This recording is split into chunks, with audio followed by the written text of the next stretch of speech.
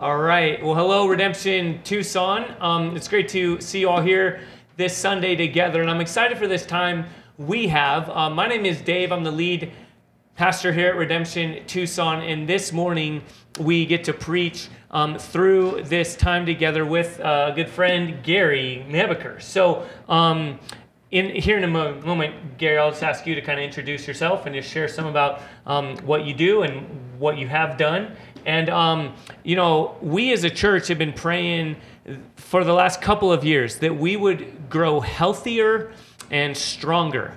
And honestly, I believe Gary and his wife, Denise, are an answer to that prayer, that as they've come, the Lord has really blessed us in many fronts with just growing in strength and in health. And I think we'll even get to kind of partake in some of that this morning. And so, Gary, with that, will you just share a bit about, again, who you are and what you do now and what you've kind of moved here, what you had been doing? You bet. Well, my name is Gary, and my wife and I, Denise, moved here from Nebraska about 2 years ago now.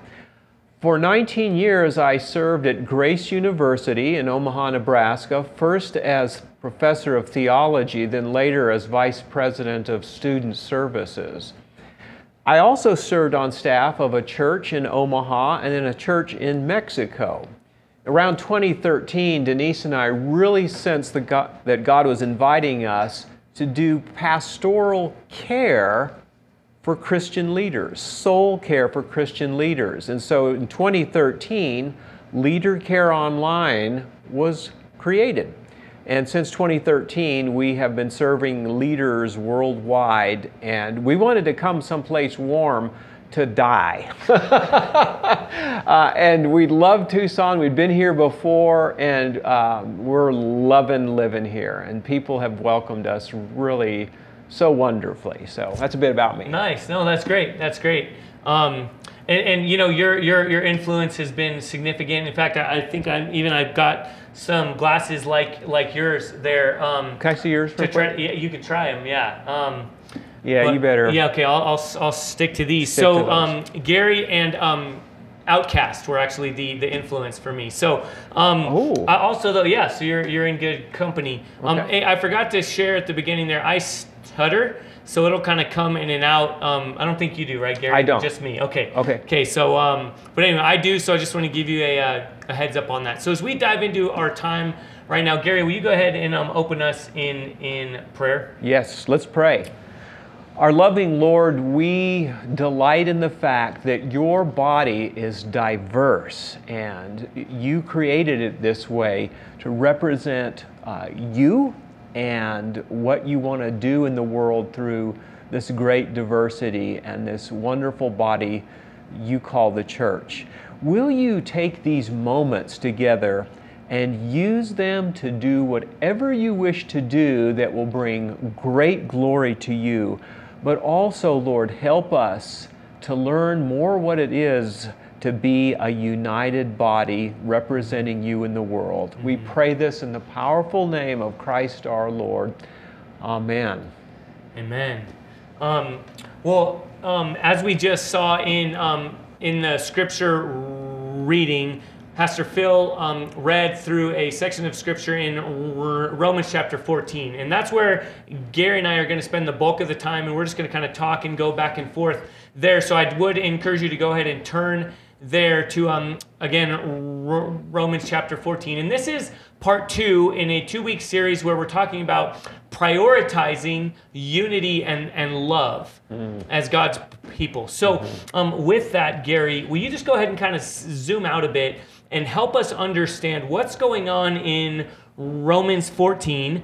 How does that fit into what else is going on in the whole book of Romans, and then even there, the whole breadth of Scripture? So help us understand where we're diving into this morning. Well, this is an exciting thing to share because this fellow, the Apostle Paul, he's a very zealous Jew who Jesus gets a hold of one day, and he says, Paul, I want you to be my representative voice to the Gentile world. So Paul gets saved, and he's a brilliant guy. He's a scholar, he knows his Old Testament. So he writes to this church at Rome, which consists of Jewish people who've converted to Christianity and Gentiles who converted to Christianity. And the thing that's so wonderful about this epistle is it's his defense of the gospel. And one of the things we see from Romans is it's a thick gospel. Yes. It is a rich gospel. So it's not only how do sinners get delivered from the penalty of sin, but also how do sinners get delivered from the power of sin. Wow. So in Romans he talks about the thickness of the gospel, and how does it relate to how the church relates to Jewish people in general, Romans 9 through 11. And then in chapters 12 and 13, he talks about, okay, how do we live with one another? And then chapter 13, how do we live under government? And then with chapter 14 and 15, how do Christians live together, especially when they have deep disagreements about how to live regarding things that maybe are more of a secondary or non-essential in nature.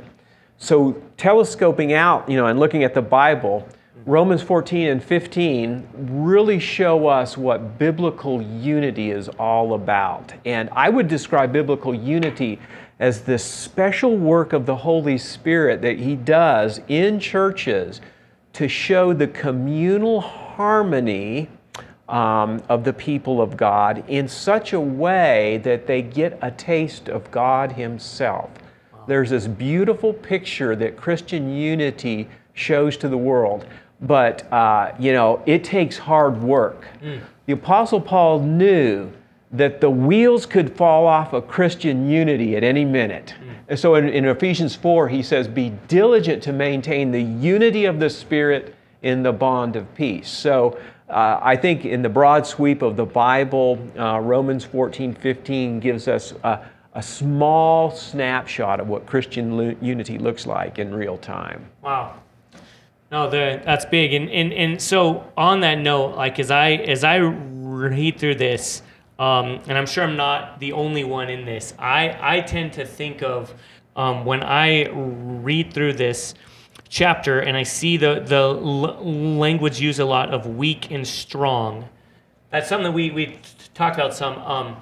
I always just assume, well, of course I'm the strong one in this case, right? Of course. And what does that mean here in this context? Who would be considered weak and strong?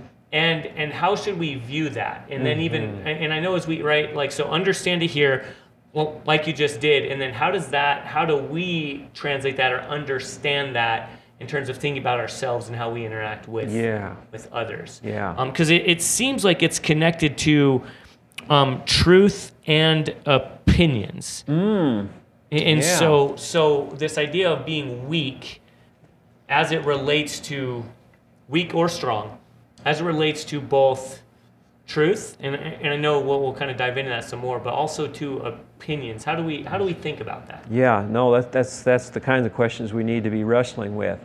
I think, Dave, the important thing for us to understand is weak doesn't mean bad and strong doesn't mean good. Sometimes our minds go there. And what's kind of fascinating is our English words strong and weak may not fully capture what, Paul was trying to communicate to a first century audience. They would have gone, oh yeah, strong and weak. I know exactly what you're talking about. Today, in the 21st century, we're going, strong or weak? But it seems that, first of all, with regard to strong brother, strong sister, weak sister, that these are both folks who want to uphold moral integrity. They want to honor God by their choices. So it's not an issue of one sinful, the other isn't. But they both want to honor the Lord. But with the weaker brother, we could say, this is a brother or sister who are at a certain place where they're still being spiritually developed, especially regarding gospel truths and the grace of God. And so their consciences are still kind of in a development place, and they don't have the freedom of conscience to make certain choices that maybe a stronger brother could. And in Romans 14 in particular, this is probably a Jewish Christian who says, I just can't eat that pork. I know that they serve some pretty good ribs down there in Rome, but I can't eat those ribs yet. And there's some great wine I've heard about too but that wine that was dedicated to pagan gods. I can't do that. And I really, ever since I was a little boy, we learned from Grandma and Grandpa that you worship on Saturday. Now that I've become a Christian, I want to continue that and worship Yeshua on Saturday.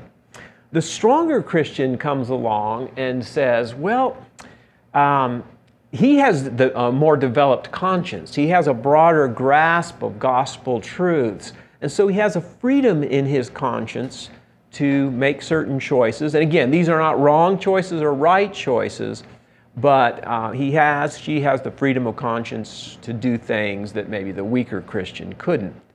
Now, here's where things get off the rails real quick. It's like, and Paul addresses this, it's when folks start to insist, like the weaker person is still, because they're still formative, the stronger person could say, you should be able to do this. What's wrong with you? Come on, man, you got freedom in Christ. And the weaker Christian could possibly go, yeah, okay, I guess so. And so the problem that's developing here, it seems like the stronger Christians are wanting the weaker Christians to do things that their consciences won't let them do. And now things go sideways. Okay. And judgmentalism. Condemning and despising. Look what you made me do. Well, you're just a judgmental, you're a legalist. No, you're just against being moral. And so, a lot of stuff gets thrown at people. And so Paul is trying to address how do we love one another despite so many differences about non-essential things. So that's, I think, what's going on with the weaker and the younger, or the weaker and the stronger. Yeah, right. So that's big. And now to kind of help shift it to our time a bit and to understand, because am I right that from our view, we look at it and we can use terms like non-essential. Mm-hmm. But to the people there, like in this time, some would have viewed these as salvific, right? Yeah. Some would have viewed it as, well, either no, you are participating in work. You're breaking the first commandment.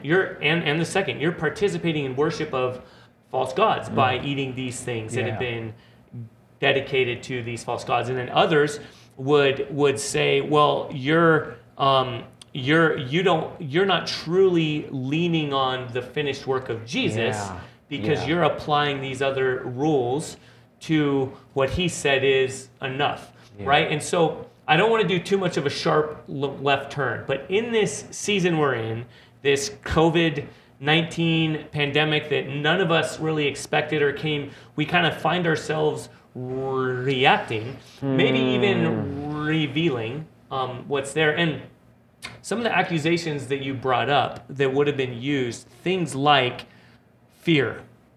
And I don't know that anyone said, well, if you're wearing a mask or you don't want to open up the economy yet or something like that, I don't know if anyone would go so far as to say that you're not saved. But words that are pretty closely connected, like, well, you're fearful. You don't trust in the sovereign power of God to protect his own. And then, am I right? And then I want to kind of hand it back over to you to interact with some of this. There's also an economic aspect in what they're going on, right? It's not shoehorning too much to think through. There would have been people, a part of this early community, that would have really been impacted economically. Yeah, I'm thinking like, hey, I can't worship on Saturday. I got to work. I got to make a living. So I'm sorry, I'm not going to worship on Saturday. Because I got a family to feed. Yeah, or I'm Gentile. I grew up in this. I've now put my faith in Jesus, but the family business is one of, we're butchers. We deal with, and so we Yes. sell meat. And now all of a sudden, by condemning this, how are we going to put food on the table? Exactly. So with that, maybe we talked a bit, and so how about just interact maybe with that about as we kind of move into how we can think through the application of our own hearts, our own context today with what's going on here in Romans 14. Anything else you'd add with that? Yes. As then, so now, there are disagreements among Christians over things that are, shall we say, non-essential.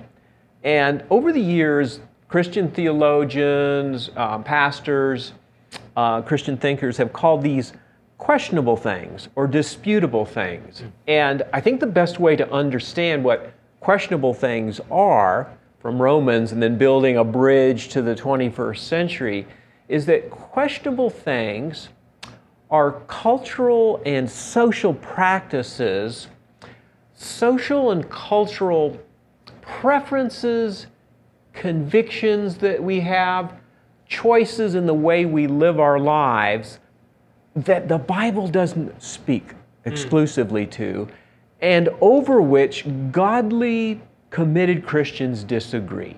Okay. So questionable things have always existed and they always will. Now, I don't know about you, Dave, but when I was growing up as a young believer, questionable things included, should I go to R-rated movies or should I not? Mm-hmm. Should I own a luxury car or should I not? Should I, well, you fill in the blanks. What were some for you? I think I've actually shared this before. Alcohol, for sure, is one that, even given like my own family background and then different theological kind of backing or traditions I was a part of, was Pentecostal, then Southern Baptist, then PCA, Presbyterian Church in America. And even there, I mean, if you know anything about those different traditions, approach to alcohol and the dancing, secular music, things like that were some of the kind of hot button issues. A lot of those issues are for sure things that, are worth some good discussion.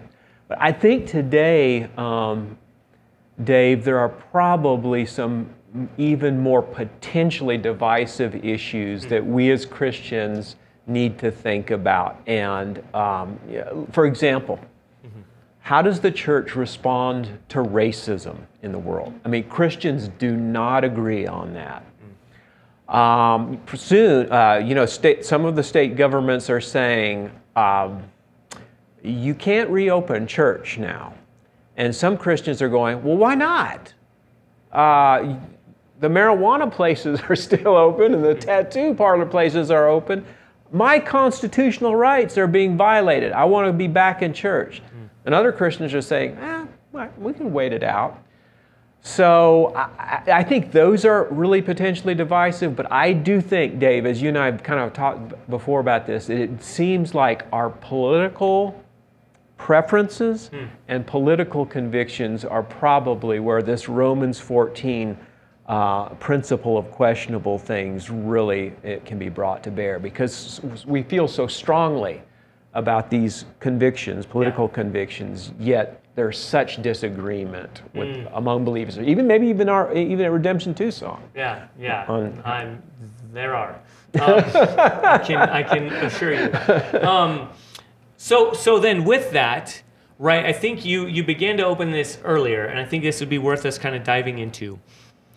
There are things that in fact, probably across the board, right? We should have opinions. I think that's something that we talked about. Verse 5 says, one person esteems one day as better than another, while another esteems all days alike.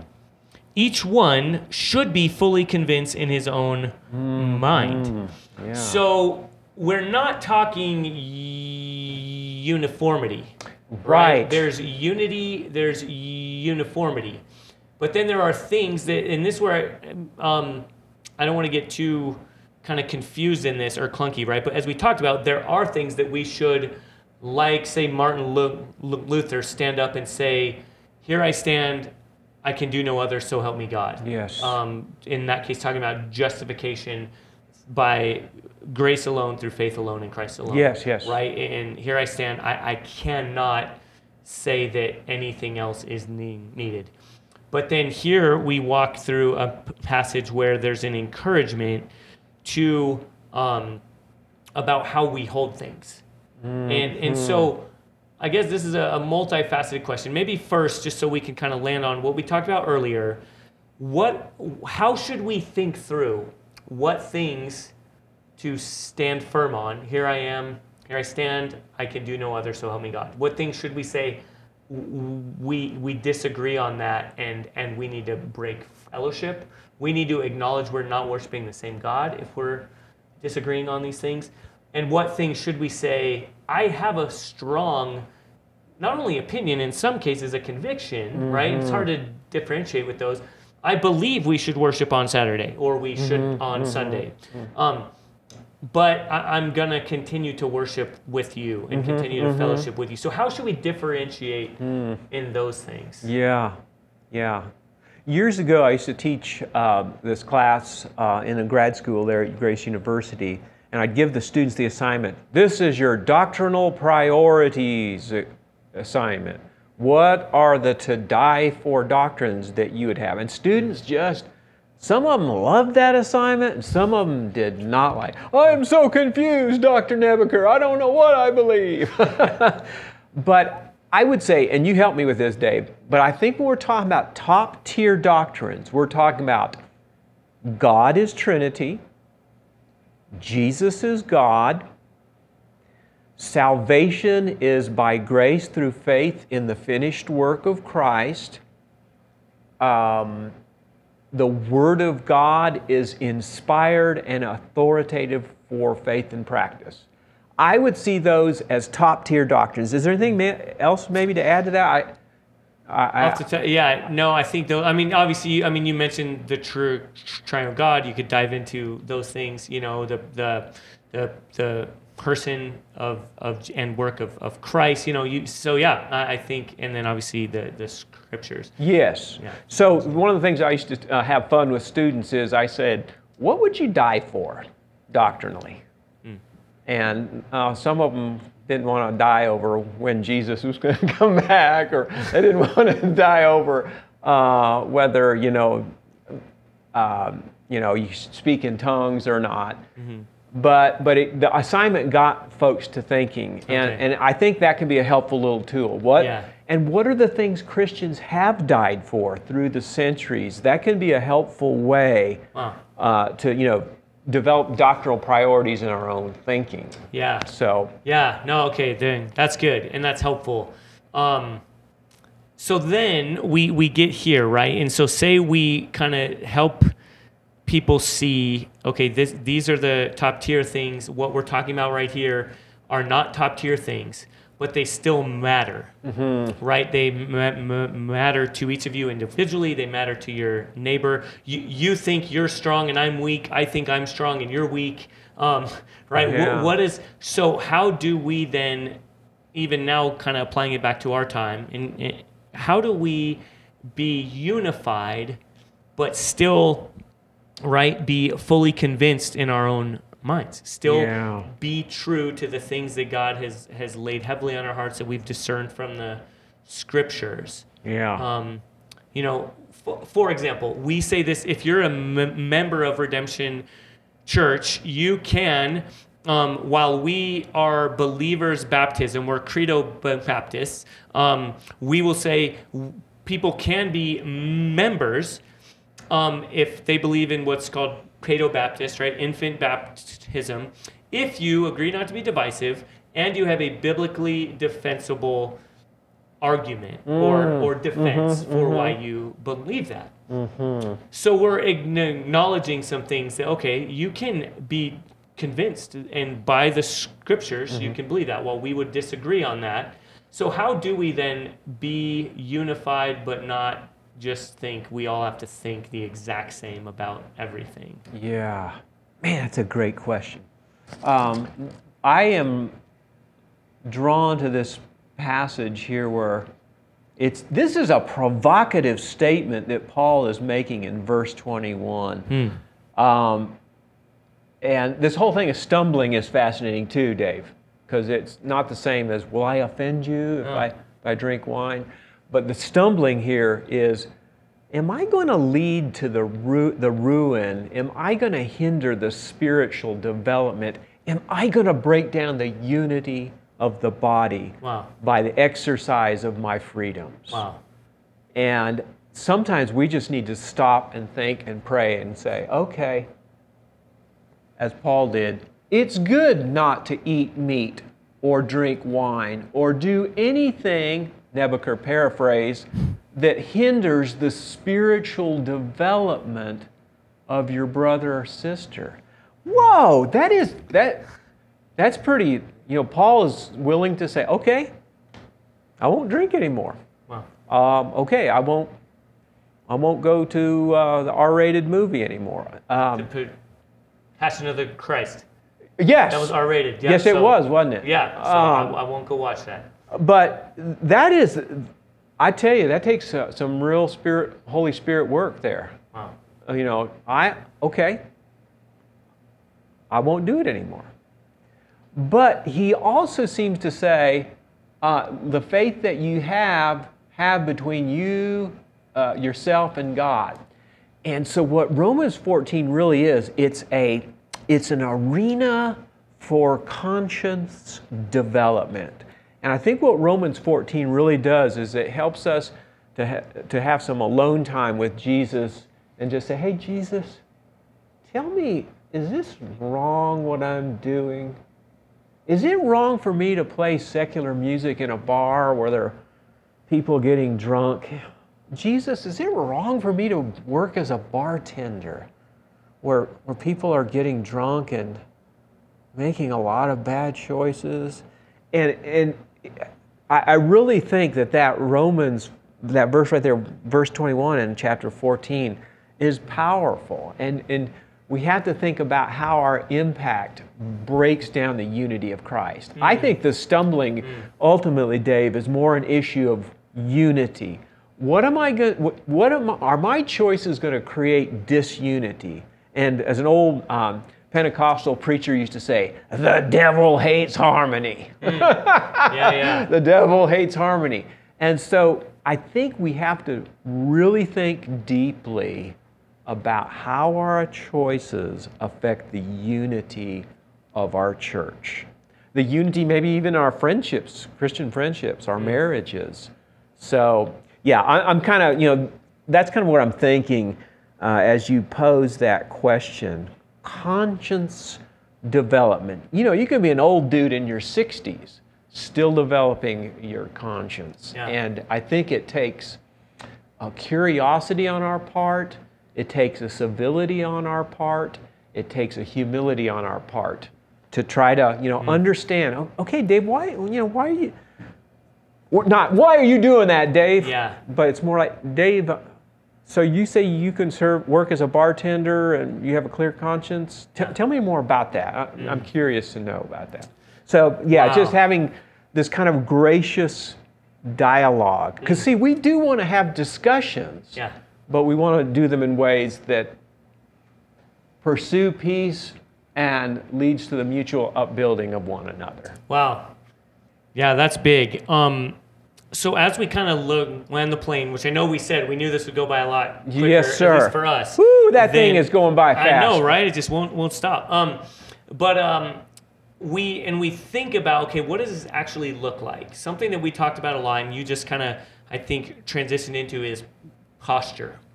And what it looks like to engage. And you mentioned humility. Something I heard earlier this week was that humility means your first flinch is being untrusting. That sounds weird, right? It's like, what does that mean?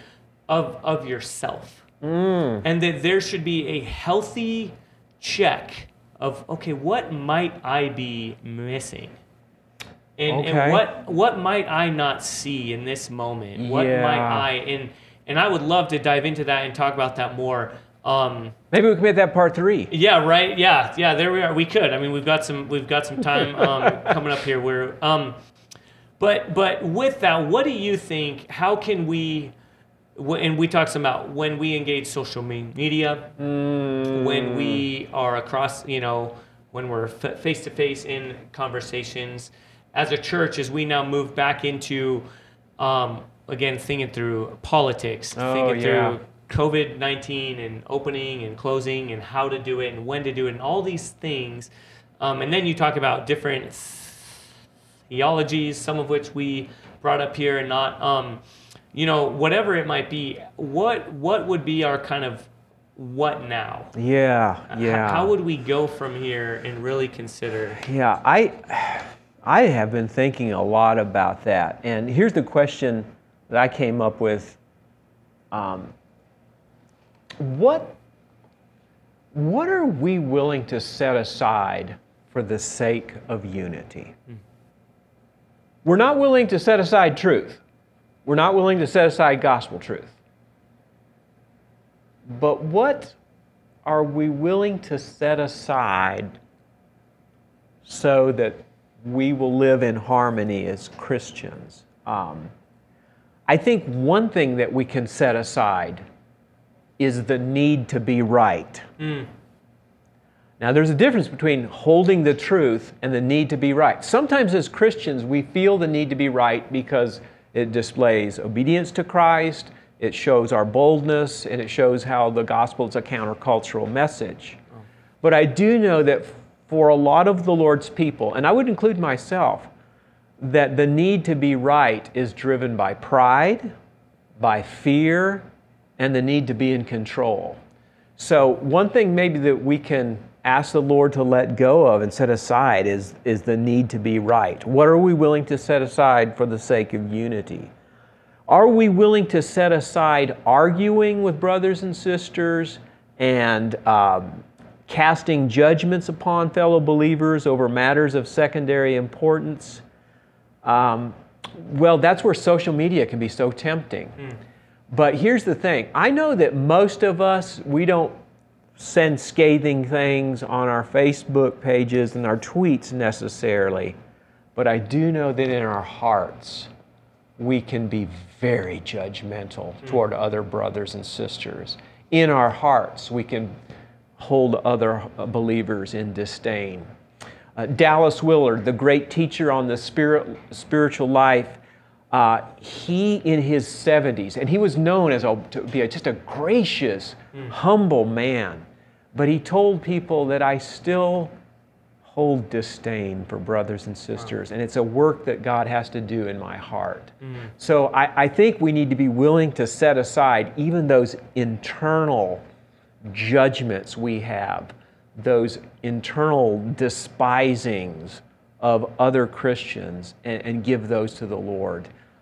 Because, outwardly we can look pretty good, but inwardly we can be going, ugh. Yeah. So I think those are the kinds of things we want to be willing to set aside for the sake of unity. We're not setting aside truth. Yeah. We're not setting aside gospel, but maybe it's the way we present the gospel and live out the gospel that has to change. That's huge. That's huge. Well, I would love to keep going, and like you said, there might be a part 3 that we'll circle back into, not next week. But with that, then why don't you go ahead and close us out in prayer, and maybe to transition into that, I'll just read again chapter 14, verse 17, which I know we talked about a lot, and have certainly mentioned, and then that can catapult us into closing in prayer. As it says in verse 17, "For the kingdom of God is not a matter of eating and drinking, but of righteousness and peace and joy in the Holy Spirit." Yes. Okay, let's pray. Our loving Lord, wow, thank you for the wisdom of your servant, the Apostle Paul, as he wrote this, and of the Holy Spirit, how he guided in these practical instructions for these Roman Christians. Lord, Dave and I and we as a church, we do want to embody the truth of Romans 14:17, that your kingdom is about upholding moral integrity, your justifying righteousness in our lives. But we want your peace and your joy to attend to us as we live this righteousness out. And we need your great help, especially when we have such disagreements about things as Christians. So we give you the permission, Lord, to do the necessary work of maintaining the unity of the Spirit in the bond of peace. Will you give us help? Will you give us success? And will you make your name famous in Tucson, Arizona as a result? We pray in the mighty name of Christ our Lord. Amen. Amen.